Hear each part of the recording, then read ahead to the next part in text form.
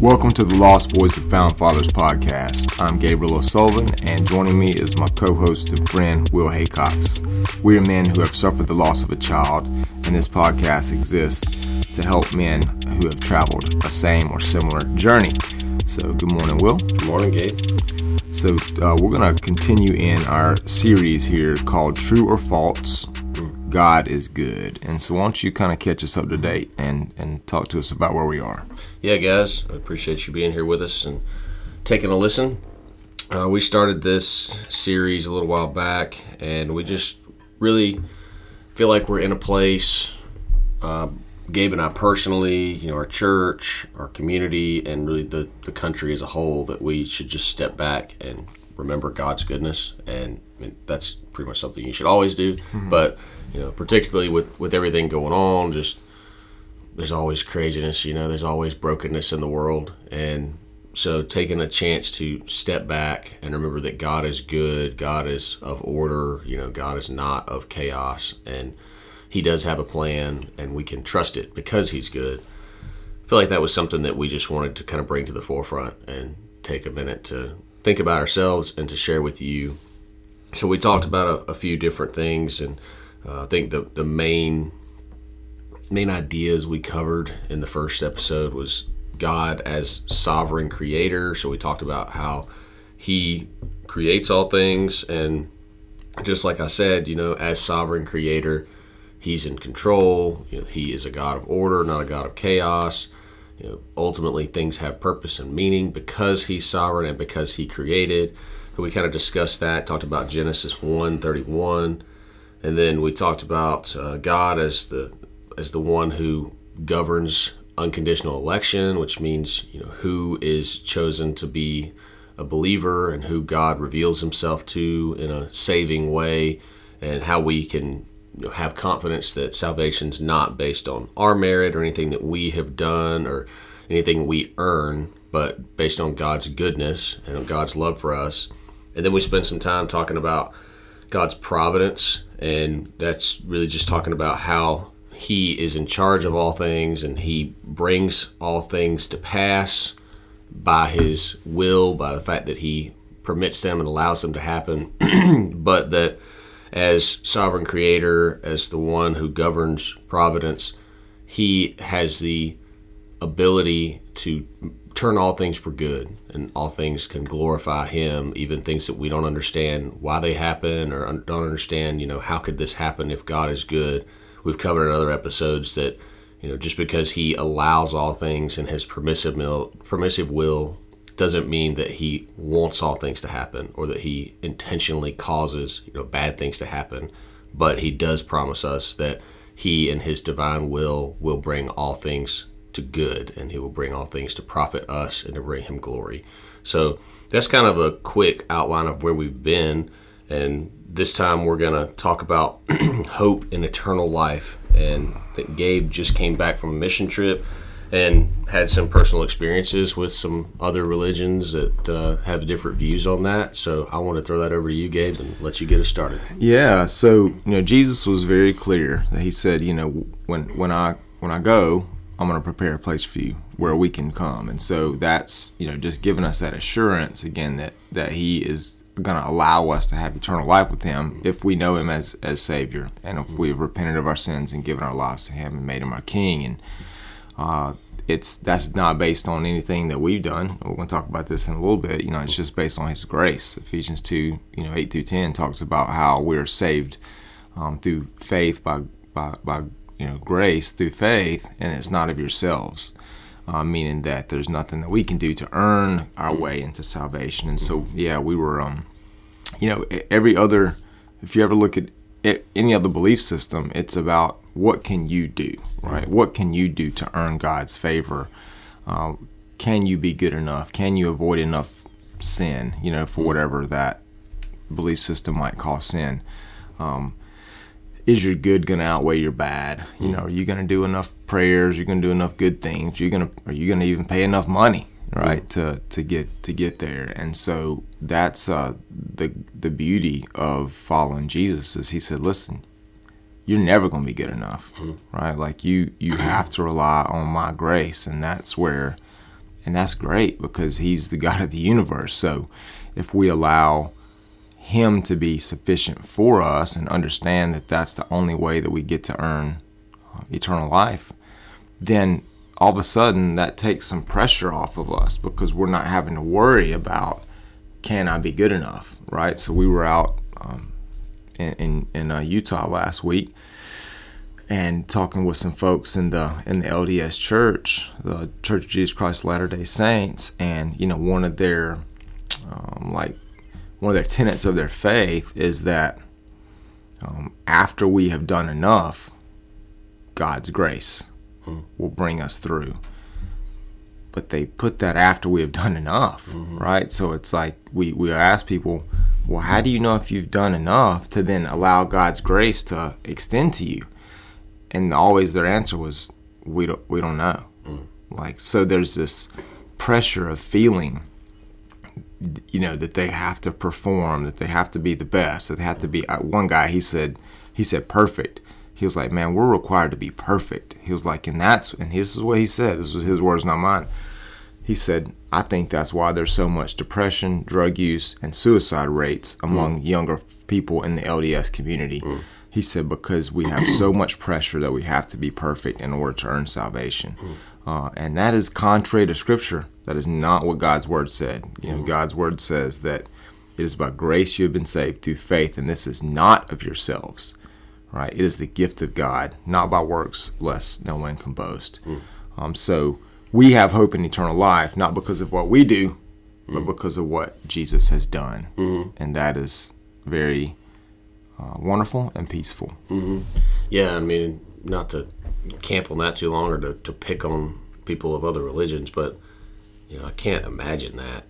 Like, I grew up in a Christian home. I wasn't a believer till I was 23, but I can't imagine being told all day long, every day, you have to be perfect, or even if, let's just say the bar is not even perfect, like you have to be 90% perfect so that God can save you, or however they want to phrase it. Right, yeah. That's terrifying, like even as a kid, let's say, you're a good kid, you're, whatever, you're not a terrible kid that's burning down houses and, you're the bully of the school and all that stuff, you're not an arsonist and what's his name, Sid from Toy Story doing all the terrible things, but you're a normal kid who, maybe you pick on your brothers or your sisters a little bit, maybe, you play some pranks at school, or you whatever, you like cheat off someone else's homework when you're in 6th grade, like not great things, but not terrible things. Like, does that mean you're going to hell? Like, is there not enough grace from God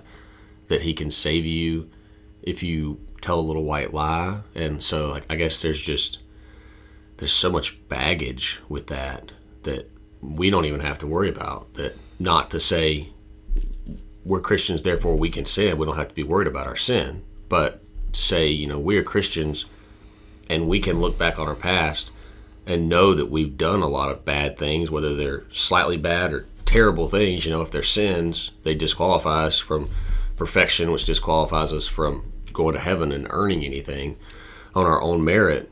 And just the fact that God is good enough to give us grace, give us forgiveness that we don't deserve, that we haven't earned, and on the opposite side, that we have earned every bit of punishment and judgment that we should get and that we will get if we don't become believers.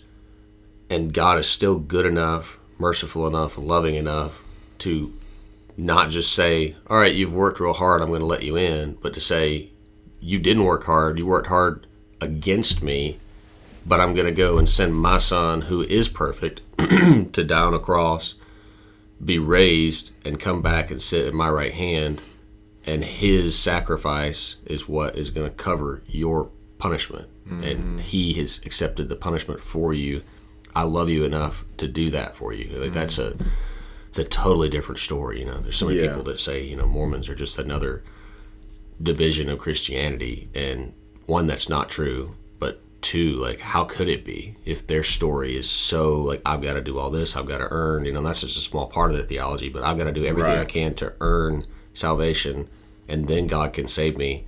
And the true Christian gospel is, I've done everything I could to earn the hatred of God, the wrath of God, and the punishment that God should give. And instead of hating me and destroying me, God sent his son to die for me and save me. So couldn't be much different there. And I don't know, there's a lot of goodness of God in sending his son to die for sinners who were his enemies. Man, that's so true, man. Why don't you jump right into that effectual grace? Because I think that ties 100% into what we were discussing right there. Yeah, I mean, God's effectual grace means his grace is powerful and able to bring about salvation. And this is, related to his goodness and the fact that ensuring salvation is an incredible gift he gives us.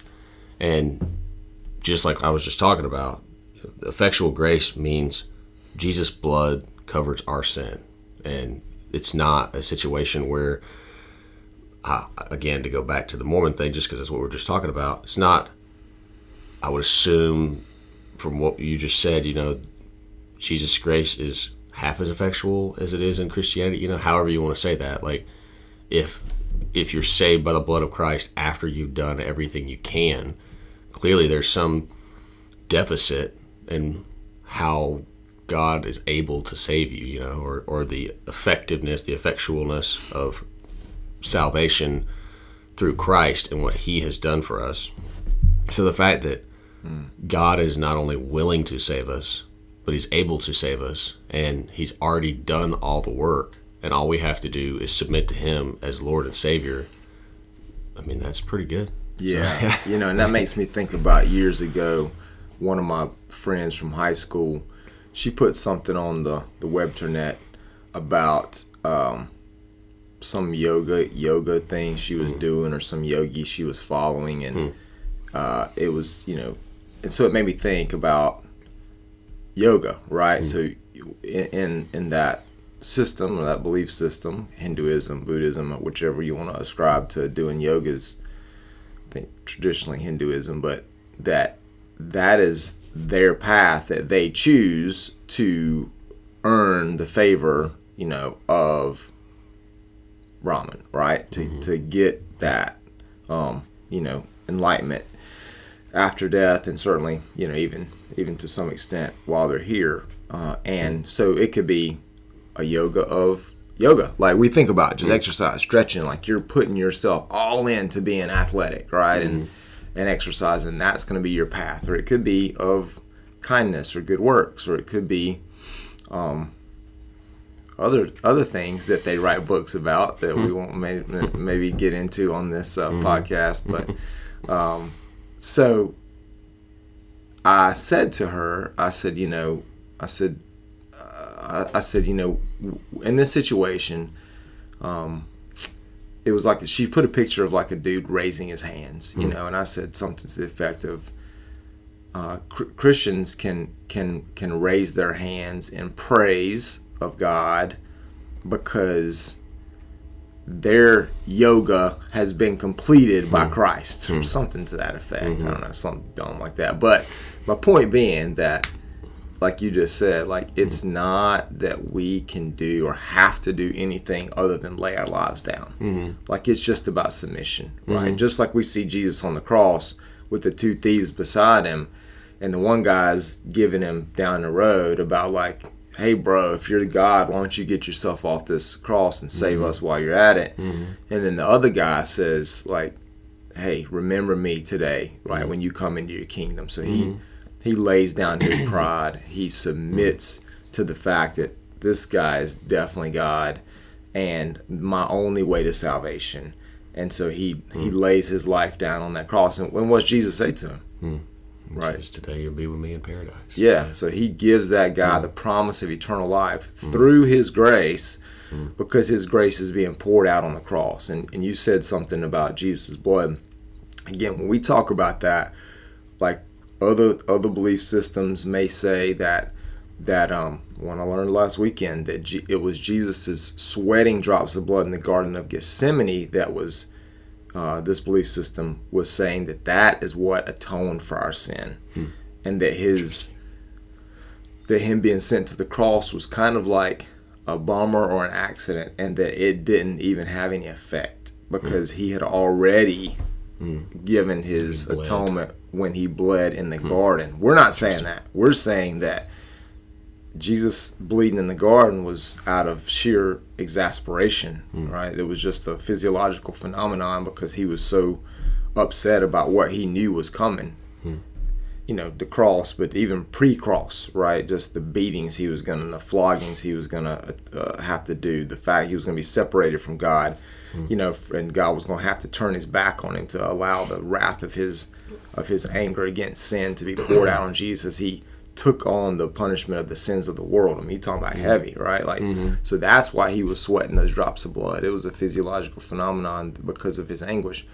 But what cleanses us of our sin and what gives us the ability to be in God's presence, to have his grace cover us, to be able to have eternal life, is the fact that he bled and died on the cross for us, right? So we just want to make sure that that's clear.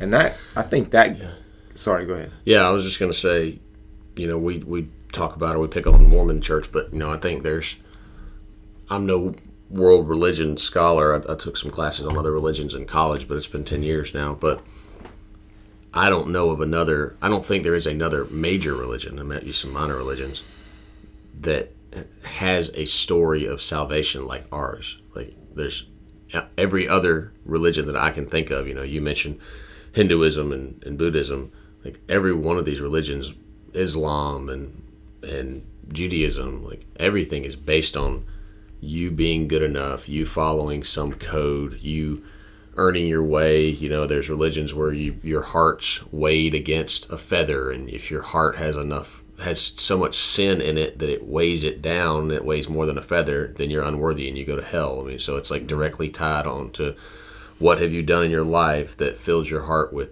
light and purity, or with sin and weight in a negative sense, I guess.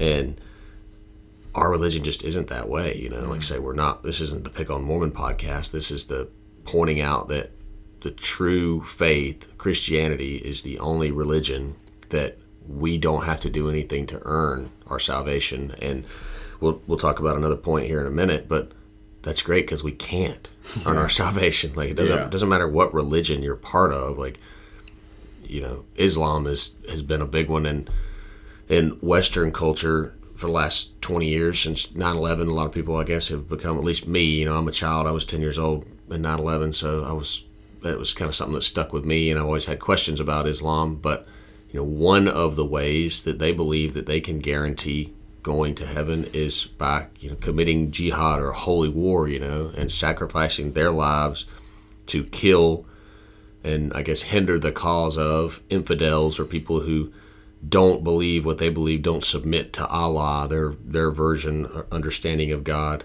And, you know, how terrible is that you have to go kill yourself to become a believer, you know, to be saved.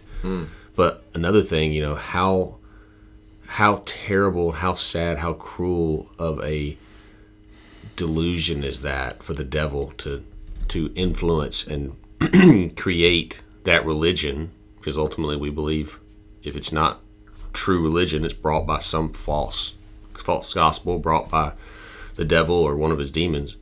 And how terrible of a perversion of Christianity, of the true faith, is that not only am I calling you to kill other people, but I'm calling you to kill yourself for holiness in their view. And it's such a twisting of the concept of Imago Dei, that we're all the image of God, that every person's life is valuable because God breathed life into them, and we are all image bearers of Christ and of God.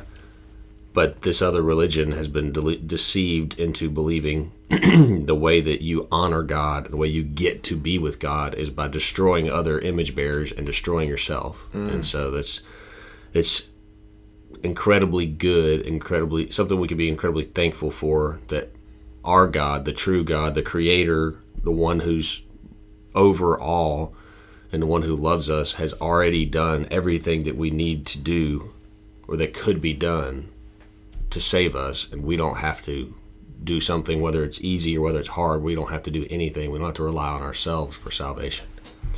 And that, you know, and that goes right to the fact that we know that there had to be death in order for us to have salvation, but God allowed himself to be that death, right? I mean, Jesus said, the thief comes to steal, kill, and destroy, but I come that you might have life and have it abundantly.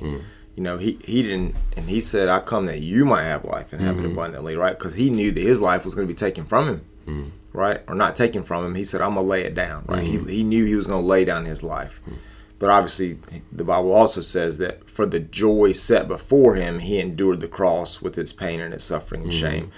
And so, because he knew what was on the other side of that, right? His eternal glorification, because he is God. And I think not only that, like, he knew that he loved us that much that he was willing to go through that for us, because the joy set before him was that he was going to be able to bring his people, his children, his church into his presence. And so that was a joyful thing that Jesus was looking forward to as he was going to be facing the cross, man. And so let's talk about why I'm not going to say he had to do that, because he's God. He could have just been like, y'all are terrible. Like, I'm wiping you out again. Like, forget about this. But why God chose to give himself for us. Yeah. I mean, you're talking about the concept of total depravity there. That's I guess that's a lot of these have been big words or old words, but total depravity essentially means humans are inherently sinful and we're incapable of saving ourselves. And God's goodness shows through the fact that he provided salvation through Jesus Christ despite our fallen state. And I guess to make that even simpler, total depravity is like a guy. I mean, I was going to pick on a shorter guy, but I'm 6 foot tall. I can't dunk on a 10-foot goal. I cannot. When I've been extremely athletic, I could touch the middle of the net maybe. Like when I'm not feeling athletic and I'm feeling heavy and I've gained 20 or 30 pounds, I could barely touch the bottom of the net, if at all. So like total depravity is me thinking I'm going to dunk on this goal and that's going to set me up for salvation. I don't care. You give me some of those, like in cartoons, you give me some of those little springy shoes with springs on the bottom of them, you know, like the magic shoes you can order out of the Cracker Jack box or something. Still not dunking on it. Like, you can give me whatever artificial thing. I need a ladder. Like, I need something to literally bring me up to the top of that goal and I can put the ball through it. And in that really terrible analogy, Jesus is the ladder, you know, like he's the only outside force, the only outside thing that allows me to get to that place. And that's a silly example, I know, but total depravity just means that, you know, we are so broken, we are so incapable, like we just talked about earlier, of doing anything for ourselves to earn salvation, that it's like the old picture you see in the evangelism tracts, you know, there's two cliffs and we're standing on one side of the cliff and over there on the other side of the cliff is God and being perfect enough to earn our salvation and, you know, getting to heaven. And this chasm, you know, it doesn't matter if it's 10 feet wide or if it's 10 million feet wide. Like, we're not getting from one side to the other. You can't build anything to get from one side to the other. It doesn't matter what you do, how much you scheme or strategize to try to get from one side to the other. It's a literal impossibility for us to get over there. And God's goodness shows through that, because we find ourselves in this state where we get to the end of that cliff, that cavern, and we can see the other side, and we can see God, we can see perfection. You know, within all of us is this emptiness, this longing for a creator, longing for something, some purpose, some meaning. So we know there is a real God, there's a real meaning for our life and a creator, but we don't know how to get there. And God's goodness is He's made it known to us through allowing the Bible to be written down and passed down for hundreds and thousands of years so that we even know about him. And two, he has, like we just been talking about, he has provided that path, that bridge, which again you see in those gospel tracts. You know, you've got the cliff on both sides and there's no way to get over there, and then the cross is laid down over that gap and we can go across the cross and reach God and reach salvation. And that's, again, a silly or cartoonish way to describe what's happening. But Christ is the one who, you know, stood in that gap for us and took our punishment. He paid the price, you know, however you want to say it. You know, if we were guilty and Jesus took our punishment, in a legal sense, and he took the punishment for our crime, and we are now considered innocent because he's the one declared guilty. Or if you want to say, we were sick and unable to be cured, we went to every doctor in the world, there was no cure for what we did. Jesus came and he laid his hand on us and he healed us, wiped that sickness away from us, and now we're able to go to heaven and spend eternal life with him. However you want to view it, the goodness of God shows through total depravity, even though it's a hard doctrine to think about, that humans are incapable of doing anything good in and of ourselves. Jesus is the author of good, and that he is perfect, and what he has done has made us have a chance to go and to live eternally with God. Man. I mean, again, total depravity, right? Like we got Stone Cold Steve Austin would say, "You got no shot," right? Like we had no shot to be able to get into the presence of God or to earn his favor or his forgiveness, right? It's again, that's why we're so thankful for Jesus, right? That's why we sing praise and worship songs, right? That's why there's a whole catalog of hymns and praise and worship music that is written just praising God, not because we have to, but because we get to, because we want to, right? Because of what he's done for us. And man, that's good stuff, dude. What about covenant faithfulness, man? What in the world does that mean? Yeah, ended on total depravity is kind of a downer, isn't it? Let's talk about God's faithfulness, and then we'll wrap this one up. But yeah, I mean, covenant faithfulness is, if we don't really know a whole lot about covenants. If you're a Christian, you probably heard a lot about covenants. If you're not, or if you're new to church, covenant's essentially a promise, or a pact, or like a contract signed between two people. And our beliefs emphasize God's faithfulness in the fact that he covenants with us at all. You have the historic covenant, like the Abrahamic covenant, where God promised to Abraham, that his descendants would be more numerous than the stars. He promised him that he would bring a great nation out of Abraham, and Abraham and his wife were barren for a significant portion of their lives. And so God covenanted with Abraham that he would not die without an heir, that he would bring great things, and that he would save the world through his descendants. And the new covenant is, the fact that Jesus came, he died for us. He, like everything we've been talking about, he provided a way for us to come to Christ, to come to God through his sacrifice. And the fact that God is faithful to continue to do that, even though what we just talked about, we are completely depraved and unable of earning anything ourselves, and we're not worthy of saving. We're not. I've heard theologians say, there is nothing good in man. The only goodness in us comes from God. So it's not like, a lot of people like to think of humans as inherently good people, inherently good beings who, we think pretty good thoughts, we think good of other people, we think good of our significant others and our kids, and it's just, it's the outliers who do bad things, and it's the abnormal that humans hurt each other and steal and all this stuff. But that's not true from a biblical standpoint. Humans are inherently evil. God talks about, I think it's in Jeremiah, it talks about the heart of man is only evil continually. There's a few verses like that, and I don't remember which one exactly I'm quoting, but it talks about how, the heart of man is evil. Who can understand it? The heart of man is deceitful. Who can understand it? That whole idea that in our inner beings, in our hearts, all we want is what's good for us. And that doesn't necessarily mean every single human being wants to go murder his friend and take all that his friend has, but we're going to covet what our friends have. Naturally, we want what's not ours. We want obstacles out of our way, whether it's people or taxes or whatever it is. We want to do evil in order to make our lives easier and more comfortable.